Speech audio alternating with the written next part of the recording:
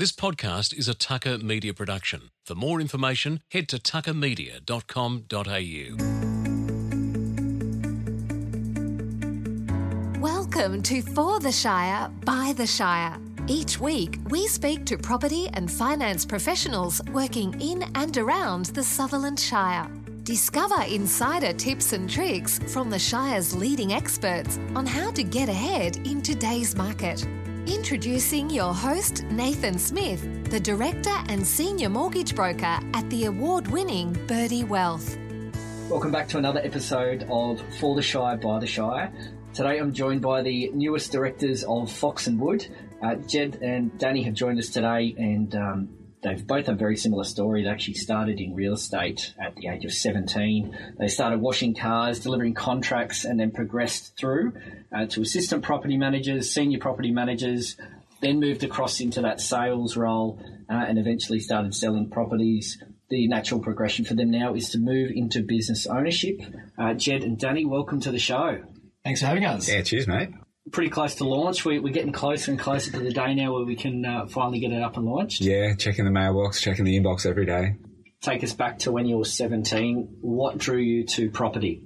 Mate, I was drawn to property through experiences that I had when I was a teenager, my mum and dad buying and selling and interacting with the agents that were out and about at that time. And then I ended up doing work experience 3 times during high school. And during my last stint of work experience, actually saw a job advertised in the newspaper as they were back in 1998 and filled out my resume, handed it in, and was lucky enough to have 3 job interviews, got the job, and the rest is history. So this is pre-Seek. You were pre-Seek, pre-internet. You were. I didn't even have an email account at that point in time. And Danny, what about yourself? Yeah, and for me... Are you post-Seek or are you... still... So this is back in 2003. Sometimes that gap between 2003 and 2013 is just lost on me. But my parents told me a story, but then I was born in the States, moved here when I was 2.5, but they told me a story about a property, the first property that they bought back in Australia, and they met an agent at Engadine, saw some houses in Engadine, didn't really like them. He took them for a drive in his car through the national park and showed them a house at Helensburgh, and they're like, this is a bloody amazing home, but the drive is just terrible. Drove them back on the highway and they were back in Engadine in 15 minutes, and they thought, yeah, this is the one. And they told me that story about an agent that was able to help them, and I thought, oh, this is something that interests me, and here we are 18 years later. So you've started from the bottom, working your way all the way through. It seems that agents are coming into the industry now in a slightly different way, perhaps not going through the property management role so much. They're moving straight into like that assistance role and going through. What do you think you've learnt by starting right at the bottom from washing cars and delivering contracts to where you are today, Jen? Mate, I reckon the thing that I've learned starting from the ground up is all of the interactions that you have with all the different people in the community. So, nothing's below you. You're washing the boss's car, you're delivering the contract. So what that enabled me the opportunity to do is actually build relationships with solicitors and conveyancers, finance brokers when I was doing the running around, then dealing with tradespeople and tenants who are an important part of the community when I was in the rental side of things. But most importantly, dealing with the inevitable disputes and communications that need to be had. That sometimes they're a difficult conversation, but I was 21 years old and I was telling landlords, look, stop being a tight ass. You need to spend $1,500 on a new hot water system so that we're not continually sending a plumber out for, tidy up Band-Aid jobs. And that just sort of came naturally to me. Then when I was talking to buyers and sellers within the buying and selling community, I was able to say to them, look, guys, you've been there for 3 years. You've already cost yourself about $150,000 by not making a decision. How much longer are you going to wait? So those tough conversations are there regardless of if it's the landlord or right through to somebody buying or selling. Absolutely. But what I've noticed is some of the agents coming in nowadays, and good luck to everybody out there having a crack, but they pussyfoot around what is a really straightforward conversation. As an example, an owner's $150,000 overpriced. Well, look, Mr. and Mrs. Seller, you might think that they're all clowns out there because they're making an offer $150,000 below your asking price, but at the moment there's 10 clowns out there and you're the person that still lives in a house you don't want to live in. Probably not what they want to hear, but they need to hear it. Yeah, we have a similar phrase in our office. It's a famous phrase talking about eating the frog. So having that tough conversation early in the morning, getting it out of the way and moving through your day, it's not comfortable, but once it's done, you can get on with it and actually get a result for someone. 100%. Danny, starting back in 2003 to today, what's some things that just haven't changed? They're universal regardless of how you market a property or the different generations. What's something that's just consistent? The thing that's consistent is that every single person is different. And I think whether it's helping somebody buy, lease, sell a property, it's about listening to that person's situation and helping them solve their problem. Because anyone that's moving for whatever reason, they essentially have a problem. They might be in a 2-bedroom unit and they've got 2 kids. Well, they're moving regardless of what the market's doing. And while there's different means of selling a property, we're selling properties through social media these days. That wasn't there back in 2003. Helping people and understanding how we solve their problems is never going to change. Jed, how does the media play a part in what you guys are doing? I mean, you're sitting there on the ground at the moment. We'd say we're in a bit of a tougher time at the moment for agents. What do you see on the ground compared to what is being fed through the headlines? So what I see on the real estate framework right now is that there's a really low supply of property for sale. The Sutherland Shire specifically, there's 734 properties for sale. And that is an incredibly low number. When there's 1,000 buyers, that quite often say, "Oh, there's not much out there. What have you got for me?" So we've got a real low supply and a very healthy demand. I know plenty of people that want to buy real estate, but the media are so focused on selling stories. They'll talk about, ANZ yesterday was saying, "Oh no, we won't be able to save people from their mortgages and all that rubbish." But a really interesting fact: I've got a friend that works at a local hospital in the maternity ward. Thanks to lockdown, there's a hell of a lot of pregnancies happening. I also have a lot of contacts who are solicitors. Surprise, surprise, there's a few separations that are taking place.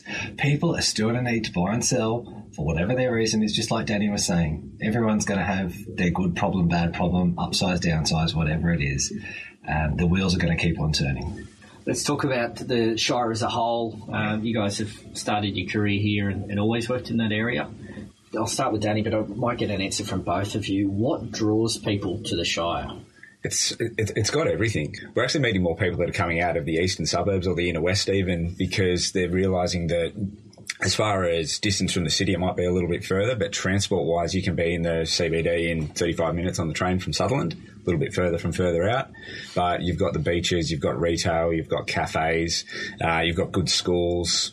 You basically got access to everything that family living needs, and I think that's one of the real attractions to the area. Getting that better value perhaps in the eastern suburbs, and I'm sure there'll be parts of the eastern suburbs where it'd take you longer than 35 minutes to get to the CBD from. Yeah, exactly. And I mean, you sell your $1 million unit in Randwick or Coogee or something like that, and you want to buy the next thing up, unless you've got $3 to $4 million, you're probably not going to get it. So a good second option or a good compensation is you come to the Shire, you can get a 560 square metre block and a beautiful home and still commute to the city in 35, 40 minutes. That's almost a no-brainer. Absolutely, Jed. I reckon, rather than talking about people from the eastern suburbs in the west, a lot of people want to live the dream and live in Cronulla. And so their starting point will be a 2-bedroom, even a 1-bedroom unit in Cronulla as their starting point. But then they have kids or they get married and their life evolves and they think, okay, well, what else can we afford? So then their stepping stone quite often just means that they come back, say, towards Miranda, or they go Kirrawee, Janali, Sutherland, Loftus, Bangor, Menai, but people are wanting to stay in the Shire because of the shopping facilities, the families nearby, national parks, beaches, all the things that we're aware of, and of course the transportation that Danny mentioned. But working from home's now a new thing. And it's pretty cool to be able to live and work within the Sutherland Shire and have everything at your doorstep. Yeah, we're not as reliant on that CBD central district now, aren't we? And I think not only the Shire, but I think up and down the south and north coast, we're going to see more people moving, taking that Sydney money and Sydney wage, but getting a bit of value and a bit of lifestyle. Yeah, I saw an article along those lines recently. Yeah, and it'd certainly help property prices, actually. We wouldn't have such a strong demand and limited space if we can spread out up and down that coast a little bit more. Let's talk first of all about buying a property. So it's pretty stressful, right? There's not too many times you do it, and I'm sure, and I think you guys have both bought properties before, and even working in the industry, suddenly when you've got the buyer's hat on, it's just this whole range of emotions is going. What's the more complex and confusing parts of the process, and where should people be going to for guidance? Danny? I get a lot of friends that ask me that are first-time home buyers, and it's surprising how naive some of them may be to the process.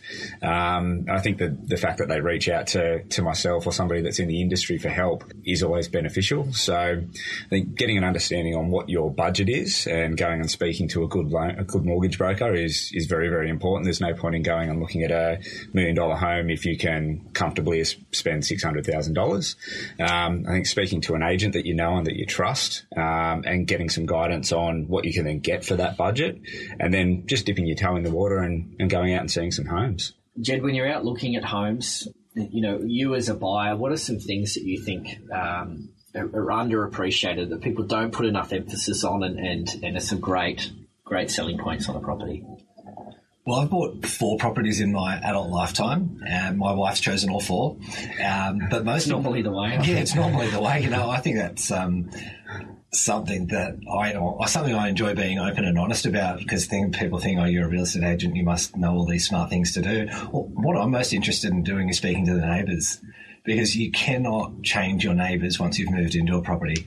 I'm not scared of meeting strangers. So before we've bought any of those properties, my wife's picked the ones she wanted. And just to be sure, I've gone and introduced myself to several of the neighbours so that we knew that we were going to have good surroundings. That's something that I can't stress enough. I think they're just going to have some insights in there that they can pick up from a day-to-day of living in that particular area, that even an experienced agent, they won't know the street as well as that neighbour knows who's lived there for 20 years. So that's a really good tip. So go and knock on the door, say good day, and get to know the area a little bit better. That's well, I'll great. tell you what, particularly the first house we bought in Gymea Bay, the first lady I spoke to had lived there for 45 years. And then she was able to give me the entire street little vicinity history, and it was just gold. Where we live now at Green Hills Beach, we spoke to a lady, and she built the second house in the street.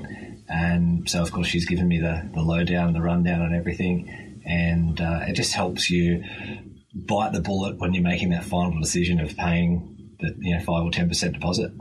I think people are proud of their area too, so they'll tell you the things they love about living in the area and why they love living there. Particularly if you're 40 plus years in one particular area, they have some great stories there. Now we're moving to the next step in the cycle for you guys, heading out and starting your own agency. Take me back. What brought that about? Was it a beer at a pub, conversations over a few years? How did we get to this point? It happened pretty quickly, really. COVID has brought some pretty challenging things on a lot of people, but for Jed and I both, I think we saw some opportunity in it. As Jed mentioned before, stock levels were down significantly, almost 50%. While there was going to be less on the market, it just seemed like there was maybe some opportunity for us to follow that career progression that you mentioned in the intro. And here we are, 8-10 weeks on, and we're very close to being able to push the go button. I mean, the name surely was just a given, right? Like it had to be that name. Yeah, we tossed up Wooden Fox or Fox and Wood, but Wooden Fox sounded like an actual wooden fox. Fox, so, yeah. That could be the settlement gift or something, could it? Or switch it around. Starting out and heading back out there, what are some experiences that you're going to take that are going to make sure that you're successful going forward? Good question. One of the things that I found in my 15-year selling career from 2005 through to 2020 was that it wasn't an overnight success. It's like a 10-year progression. But what I found was that I was really caught up in the volume and turnover and working for somebody else. Yeah, you almost had to have a lot of turnover to make profit, and you needed a team, and you were delegating a lot of things, and what I was promising to a potential seller, I then had to have faith in somebody else living up to that expectation. Where Danny and I are going to be much more small, agile, profitable, but really hands-on. So we're not going to be focused on high volume of turnover. It'll be high touch, high service, really, really good results. And then I suppose the word of mouth will help us build from there. But speaking to people out in the marketplace who have sold a property, not necessarily through me or previous employer, but through big companies, that they felt like a number and they were on a production line just getting churned and burned. Whereas real estate's a hell of an a hell of an experience. It's a very personal experience. So Danny and I have made a decision we want to be really hands-on with that.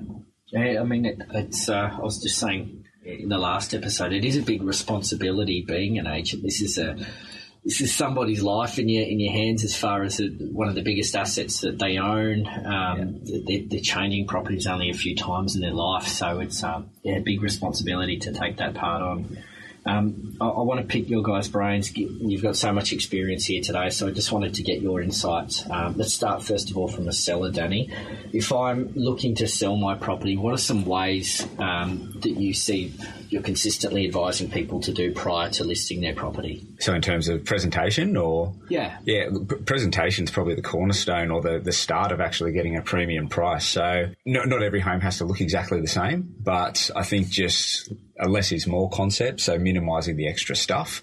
And there's a concept that Jed and I talk about with vendors of switching from live mode to sell mode. Like if you went to my house right now, it's an absolute nightmare, but I'm not selling my home tomorrow. If we were then going to get ready to sell, we'd be taking some of the furniture out, you're probably giving it a touch-up of paint, you might be buying some new homewares to make it look as good as it possibly can, because then when Jed and I come in to then promote the property, it makes it far easier to attract buyers, and then the process continues. Does that make sense? Yeah, absolutely. Yeah. So you want to make it as simple for somebody to move into this home and then envisaging himself living in that particular property. Yeah, exactly. And I should say as well that you can overcapitalise on that. And that's why speaking to an agent that has got some experience in that field is going to ultimately benefit you in the end financially.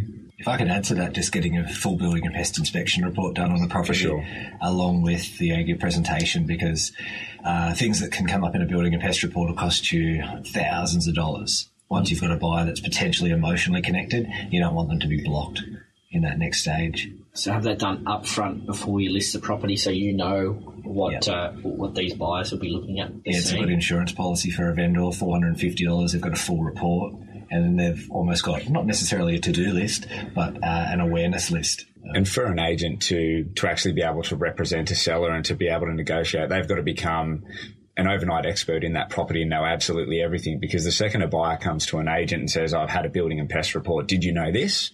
You've lost that negotiation already.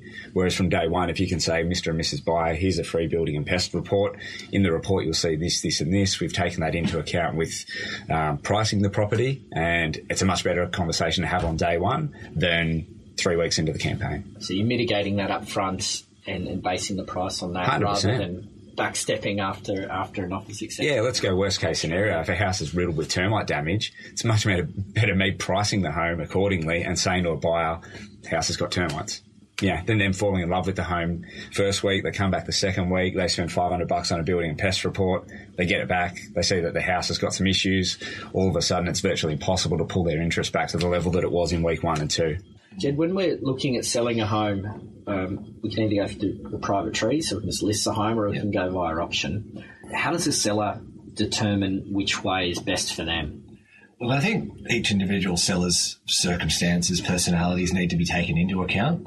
But to speak broadly, the statistics are pretty hard to argue with. Properties that are sold by way of auction sold on average 30 days. And that's not my personal, that's market statistics. And properties which are private treaty are sold in 90 days. So most sellers that you talk to, when you dig down, they want the very best price, shortest time frame possible, with a competitive environment surrounding that. And of course, auction is that scenario. But to dig just a little bit deeper, years and years ago, early 2000s, we weren't doing a lot of auctions in the Sutherland Shire, and we'd put properties on the market for $599,000. We'd have 50 people turn up to the open house. We'd have multiple people making offers. It was an auction without an auctioneer. The distrust or the grey area, the things that were going on in behind closed doors, conversations that couldn't be seen or heard by anybody else, there was a real challenge there. So I think auction has removed those challenges because it is out in the open. Everyone's playing by the same rules of engagement. But winding back the clock to those years, the solution to the auction without an auctioneer was doing a tender. And actually the property that we bought in Gymea Bay was sold by way of tender.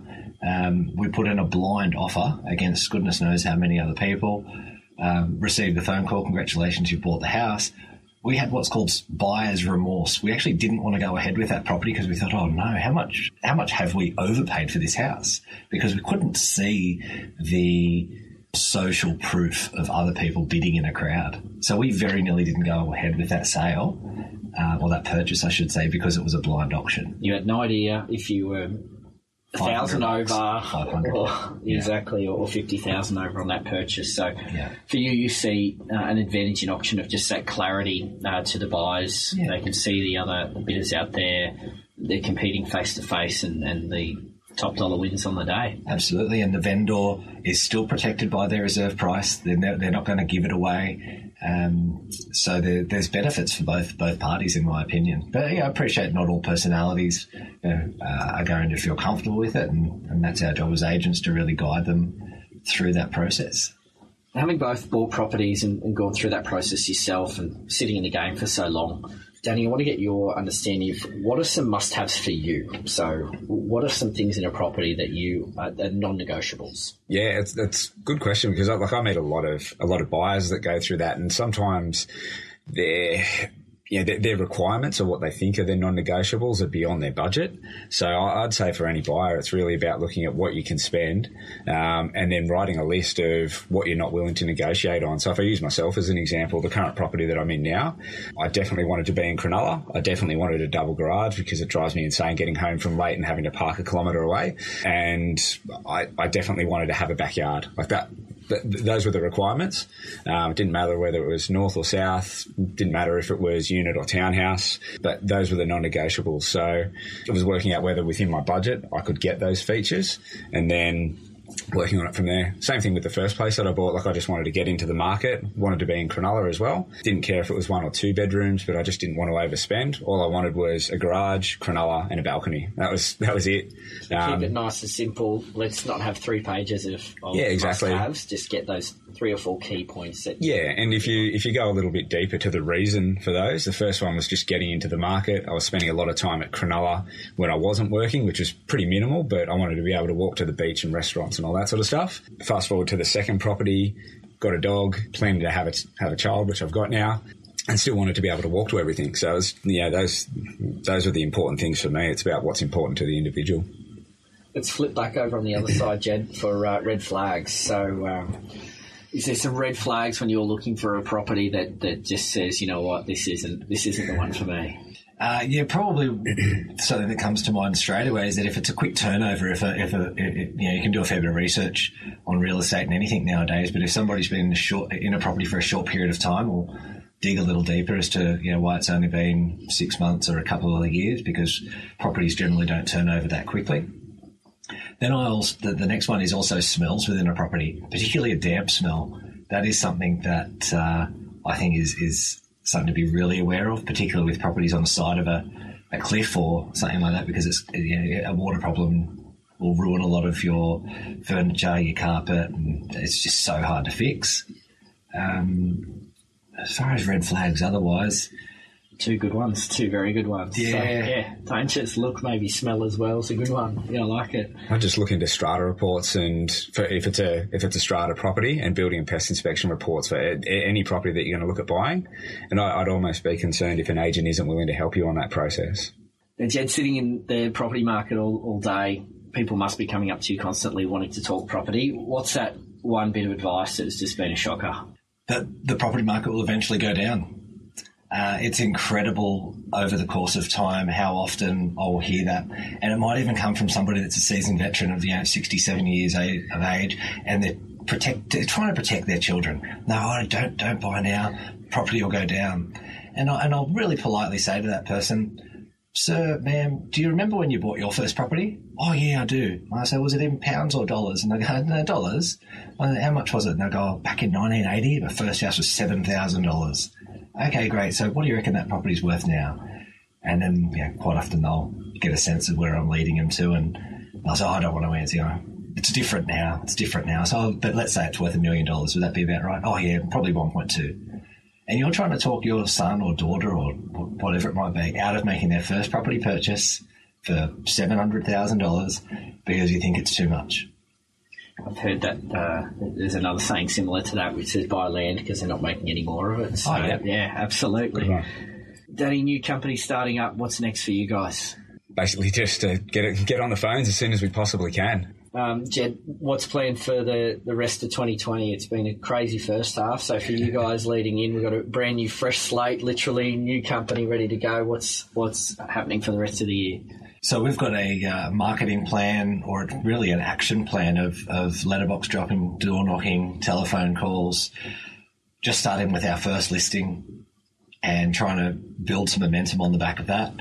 We're essentially a fresh start.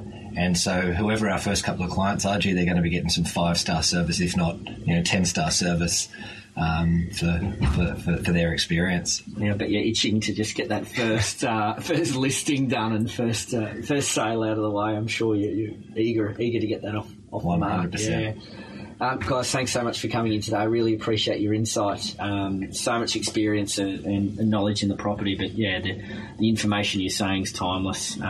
It was probably just as current 10 years ago, and in 10 years' time it will still be current. So I really appreciate you taking the time today. Thank you. Just for people who have been listening in today, what's that one bit of advice that's always been timeless in relation to property, Danny, that you think people could take away from today? Look, I think if you can do it, just get in. Even if you're starting small, the property that you buy today is going to be the stepping stone into the next one and into the next one and into the next one. Like Jed touched on a couple of minutes ago, just over time your property will appreciate in value and it's going to help you gain wealth. Jed? Pretty similar situation. If I had a gun that I could put to your head, so you bought real estate, you'd thank me in 5 or 10 years. Two previous colleagues that worked alongside of me, I won't say pushed or pressured, but I coerced them and suggested strongly that they invest in real estate. And 5 and 7 years on, they're both doing extraordinarily well for themselves. It is just a springboard to your life, really reaching some of its potential. Fantastic. Great advice, guys. Where can people find you? My mobile is probably the best one, so 0408 718 118, or the email is danny@foxandwood.com.au, DANNY. Fantastic, Jed. Yeah, my mobile phone number is 0499 88 333 jed@foxandwood.com.au. We'll have a Facebook and Instagram page. Hopefully, very, very soon. It'll all just be Fox and Wood, so you'll find us. Excellent. Search for that. Thanks, guys. Talk soon. Thank you. Thanks for having us. This podcast is for general information only. It contains brief comments not intended to be the basis for decision-making, nor to be taken as a substitute for specific advice. Please contact Birdie Wealth to discuss any matters that may be relevant to your individual situation. For more information, go to www.birdiewealth.com.au.